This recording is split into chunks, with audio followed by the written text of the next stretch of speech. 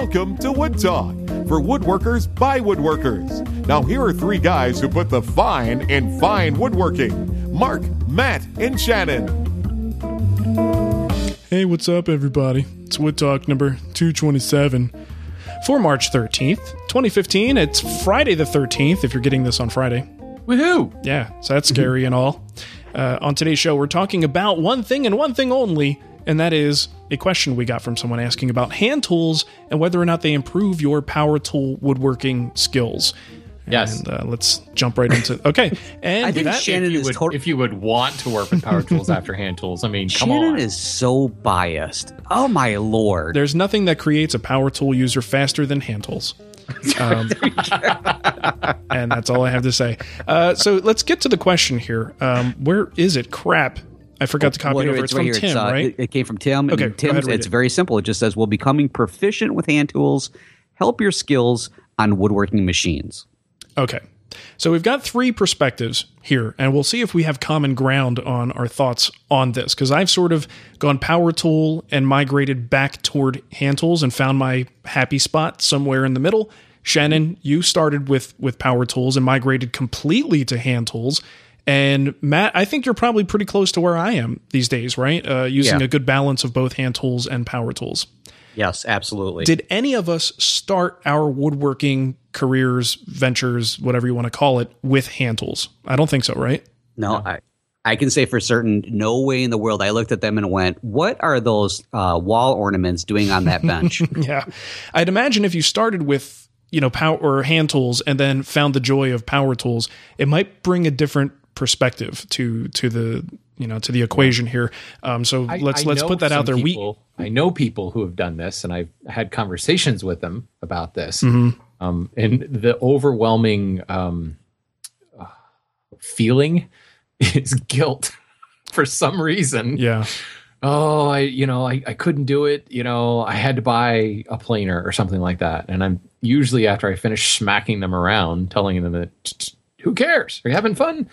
But it's weird because I don't think many people do that. And I think the people that do end up like what Mark just said, jokingly, the fastest way to make a power tool user is with hand tools. Well, and I think it also depends on whether we're talking about hobbyists or pros. I would imagine there are many pros who, if let's say we go back 100 years and you go, oh, you see that thing you're doing by hand? Well, here's this mortising machine. You don't need that anymore. Like, here's a Festool Domino 1900s woodworker. What do you think? They'd be like, hells yeah, give me three. Well, and they always talk about how like the shakers were like always on the cutting edge of like the new things because obviously time is very important and blah, blah, blah, blah to their philosophy. Not to blah, blah, blah, their philosophy is being bad. But for sure, kind of weird, frankly. They always just There's only like two of them left, Matt. I think you're okay. And they're like in their 90s. So hey, we have to be politically correct across the board. So I can hear the walker coming up the front steps, and I'm like, nobody answer it. It's the shakers. Yeah. But for sure, you always hear them talk about the fact that they were on the cutting edge of these things. So they would probably be, and we associate their furniture, their style as very, very, I don't want to say elegant, but like, what's the word I'm looking here for? They put a lot of detail work into it, even though it doesn't look like it. They were very meticulous. That's the word I was trying to go for. Right. Yeah. But at the same time, they had no problem using power tools for these things because they saw the benefit time-wise and efficiency and all that other stuff from it. Yeah, well, I can say as a power tool user, there are certain things you just don't have to worry about as much. Power tools generally aren't as concerned about things like changing grain directions. Your planer, if it's a good one and it's sharp, probably doesn't care either way. Now, that's not totally true because there are situations where I have to reverse the direction of the board because I'm getting a little bit of tear out, but you quickly identify it, you change it, and it's done. Now, these are things that if you are from a hand tool perspective, from a hand tool world, you know that going into it, and you probably would have sent that board through the planer the right way the first time. Because you already looked at grain direction. I do think you gain a much more intimate feel for the wood. The changes in grain direction, how is it cutting? What's the density of the wood like? Yeah. That you just wouldn't. I mean, I can remember when I first started using hand tools pretty aggressively in like the joinery world, being really shocked at the tear out I was getting that like I would just send it across the router table. I'm cutting that rabbet and I knew not to make a climb cut. I was concerned about the wood being thrown back at me and for safety reasons, not about the wood destroying itself. And I did it with a hand tool, and I was suddenly like, oh, wow, I had to pay attention to this. And then I went back over to the router table, and I remember having this like, oh, wait, you remember what happened when you did that with a hand tool? And then I paid more attention to the grain, and I ran it across, and I got a much cleaner cut on my router table, because at 30,000 RPMs, grain direction almost doesn't matter. So that was definitely an improvement on my power tool skills that came from harnessing and finessing my hand tool skills. I was thinking the same exact thing regardless of, let's say I'm using my bandsaw or my table saw. I do notice I think it's important to have like that steady feed, rate of feed into the blade.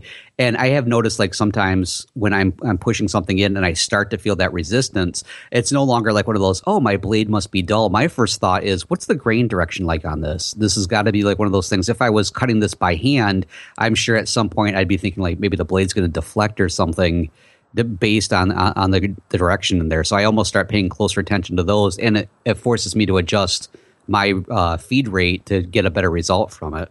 Well, so there's no doubt that using hand tools is going to give you a little bit more of an intimate understanding of what wood does and what the tools can do to the wood. Directionality, grain direction, grain properties, all these different things.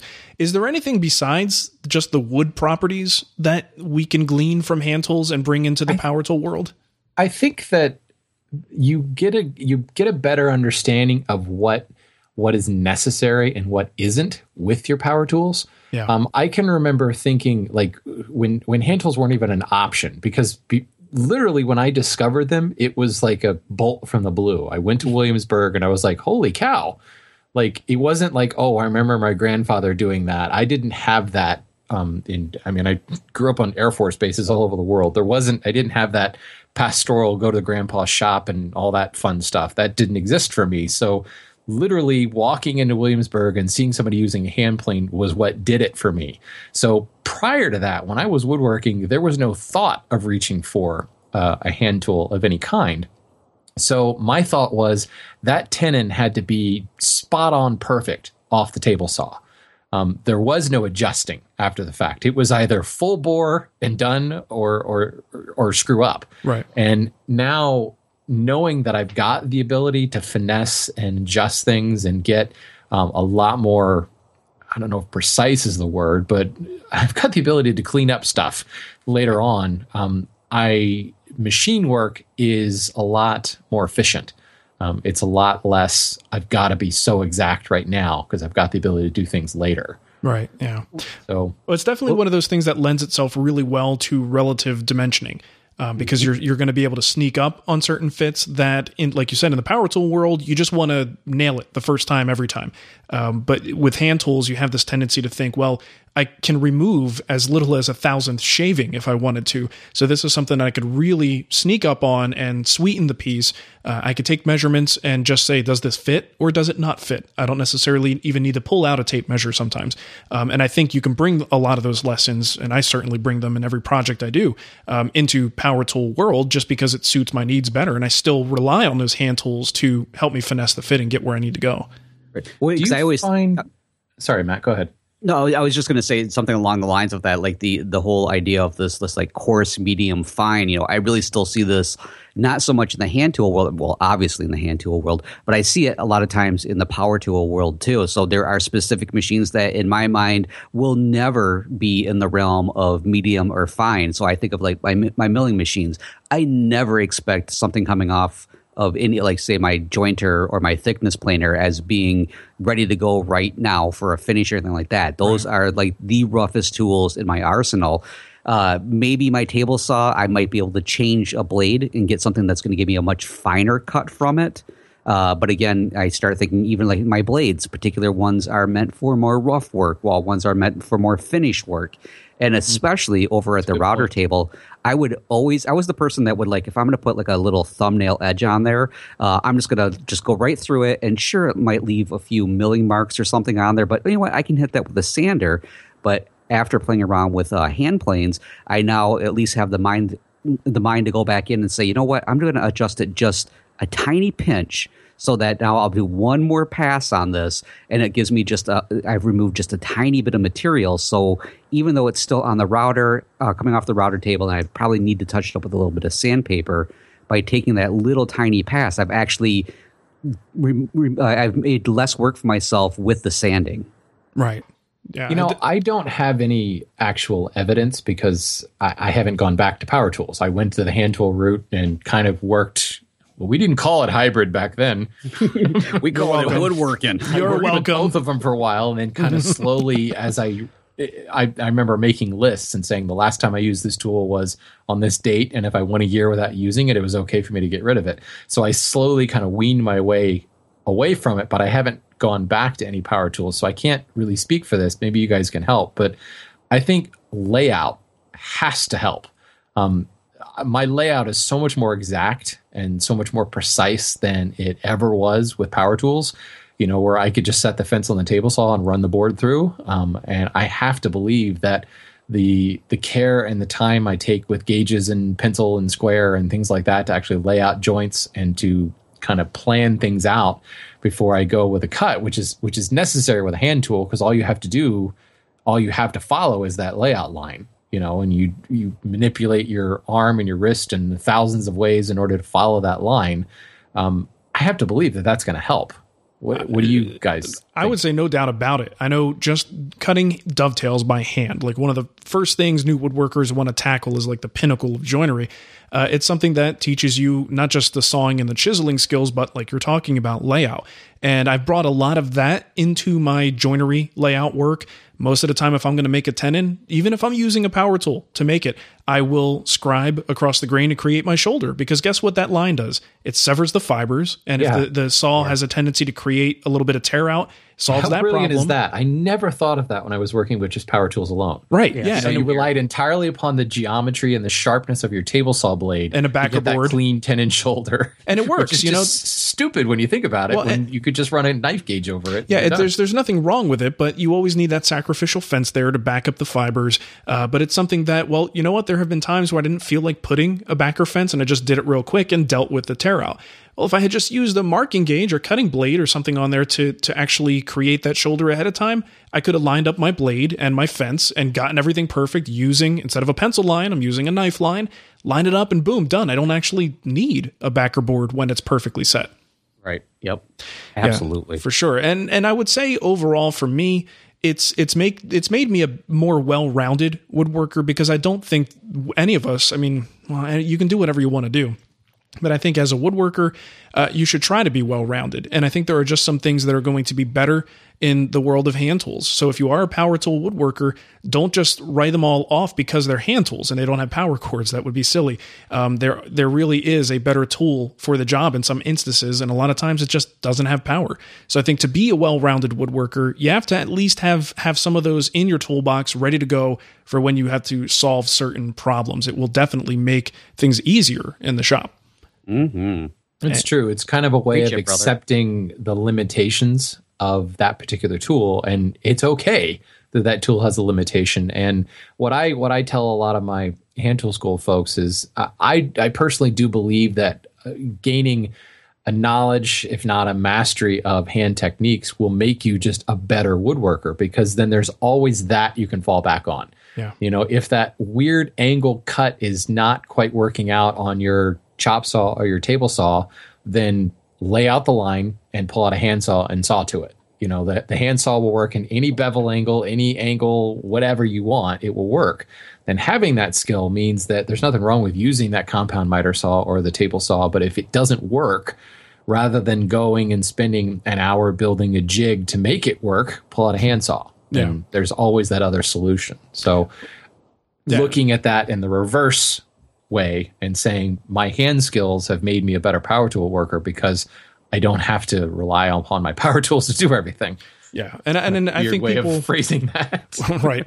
Well, I think people who are living solely whether by necessity or choice, living solely within the world of power tools, can do amazing work and are very good at solving problems with the power tools. And a lot of times it does come down to making a jig or a fixture or having a particular tool. Like, for instance, I recently did a demo on making rabbets, showing how I used the table saw with a dado blade, run the board through. And because the board might have a tendency to either lift or my hand pressure is inconsistent, I'll just go to the workbench, give it a few swipes with a shoulder plane or a router plane, and it's done. And I sneak up on the fit, and it's perfect every time. But someone had suggested, well, why don't you just use like one of those roller hold downs? Because that would apply consistent pressure down on the board and would hold it so that it doesn't lift up. And I agree, that would work. I don't have one of those. I guess I could go buy one, and I think that's where a lot of times with power tool things, a lot of the problem solving can come from simply another purchase. And in the hand tool world, it seems like problem solving, well, it may have to come from another tool. You have to have those other tools, but it seems like there's more of the solution is a little bit more creative thinking with what you already have instead of buying a solution for it. Well, and in that particular solution, and I think with a lot of power tools, the solution is hold it stronger, hold it harder, keep it more stationary, lock it more into place. Yeah. So that linear action tool can cut more accurate, because that tool, whatever it is going to cut whatever you set it, that depth, that square. It's the board that moves out of the way. So the solution is clamp it down harder, and wood does not like that. If you force, this is what Matt was saying earlier with the bandsaw, if you force a board through, you're going to end up with issues. And I know that hand tools have taught me that. Yeah. You can't force it. It's more about working with the wood instead of trying to force it into submission, which a lot of times power tools do. Yeah. Well, and and I will say, if you do have the right setup, there are some things in the power tool world that are just amazingly accurate, as they should be. For instance, the multi-router. It's not so much the multi-router and that, of course, the way it's set up is an amazing tool. But for me, what makes it the most accurate is the hold downs on it, the pneumatic hold downs. They hold the wood at such consistent amounts of pressure where it is not going to move. So the registration of the board is perfect every time, and the tool can just do what the tool needs to do. So there's definitely an argument to be made that if the work is held properly, and if it's, maybe you have power feeders in your shop or something where it's consistently fed through, the results from a power tool, if it's set up properly, can be absolutely amazing and super fast. That's the reason people do that. But I think in our home shops, as home shop woodworkers, we don't necessarily have everything. We don't always have all the fancier tools.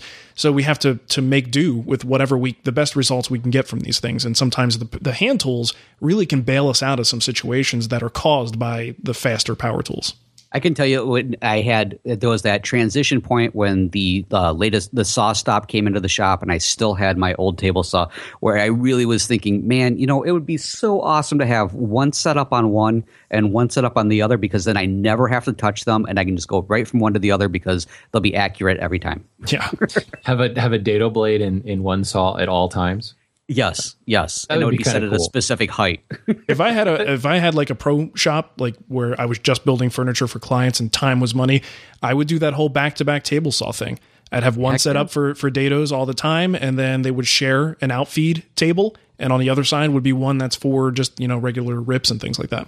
Yeah, total sense for time. This could be another show in and of itself. I wrote a blog post on this, and I don't think people quite understood what I was getting at. But if you had unlimited space and unlimited funds, what would your shop look like? And this is when it starts to get really fun, because a lot of my hand tool journey has been driven by space. I mean, I sincerely enjoy working by hand. That was a discovery that I made, and there's really no going back. But if I had 5,000 square feet of space and unlimited funds, you would probably see some tools work their way back in, just because who cares? I got plenty of room. Yeah, why not? Yeah, just have it for that day when you don't feel like chopping that mortise by hand. I'm feeling lazy and I just don't feel like planing that edge or ripping that cut, that'd be great. Right. Yep. Very cool. You know what I would do? I'd have a bigger TV in my shop. Oh yeah. Have like a drive-in drum set. I'd have multiple drum sets. It would be it'd definitely be a man cave for sure. I'd have to have a bar too that only serves Dr. Pepper. I was going to say because I don't so much. I was going to say because I don't drink. All right. Well, here's the thing. This was not meant to be that sort of power tool versus hand tool debate at all. I think we're all firmly in the camp that believes you should be able to use whatever you want to use, but learning the hand tool basics is kind of like Mr. Miyagi teaching you to sand the floor and Nice. wash the car. It's sort of those fundamental. We don't use sandpaper in the hand tool world, Mark. You should, actually, some of you do. But it doesn't seem like the fundamental skills, the more rudimentary skills that you could then build upon. And if you do have a power tool doing that thing, you still have the understanding of why that power tool is an analog for something that was done previously by another non-powered equivalent. And That's again, a really good point. The physics of like how a blade cuts and how that interacts with wood is so important. and why you should be terrified of a table saw. Right. I don't think you need hand tools to know that. I think you can figure that one out. on Ooh, your own. that one looks scary. Be careful with that one. All right, well, I think that just about does it. And Matt, how about you give them the contact info and we'll get out of here. All right. Hey, folks, do you have a comment, question, or topic suggestion? You have several different ways to contact us. Leave us a voicemail on Skype. Our username is Wood Talk Online. Call our voicemail line at 623-242-5180. Hey, do you have some kickback for us? You can email us at kickback@woodtalkshow.com. Of course, you can use that also for those comments, questions, or suggestions. And you can leave us a comment on our Wood Talk Facebook page. And if you're looking for the show notes or downloads from today's show or previous episodes, you're going to find those over at woodtalkshow.com. Sweet. All right, well, thanks for listening, everybody. Have a great weekend, and we'll catch you next time. See ya. See you later.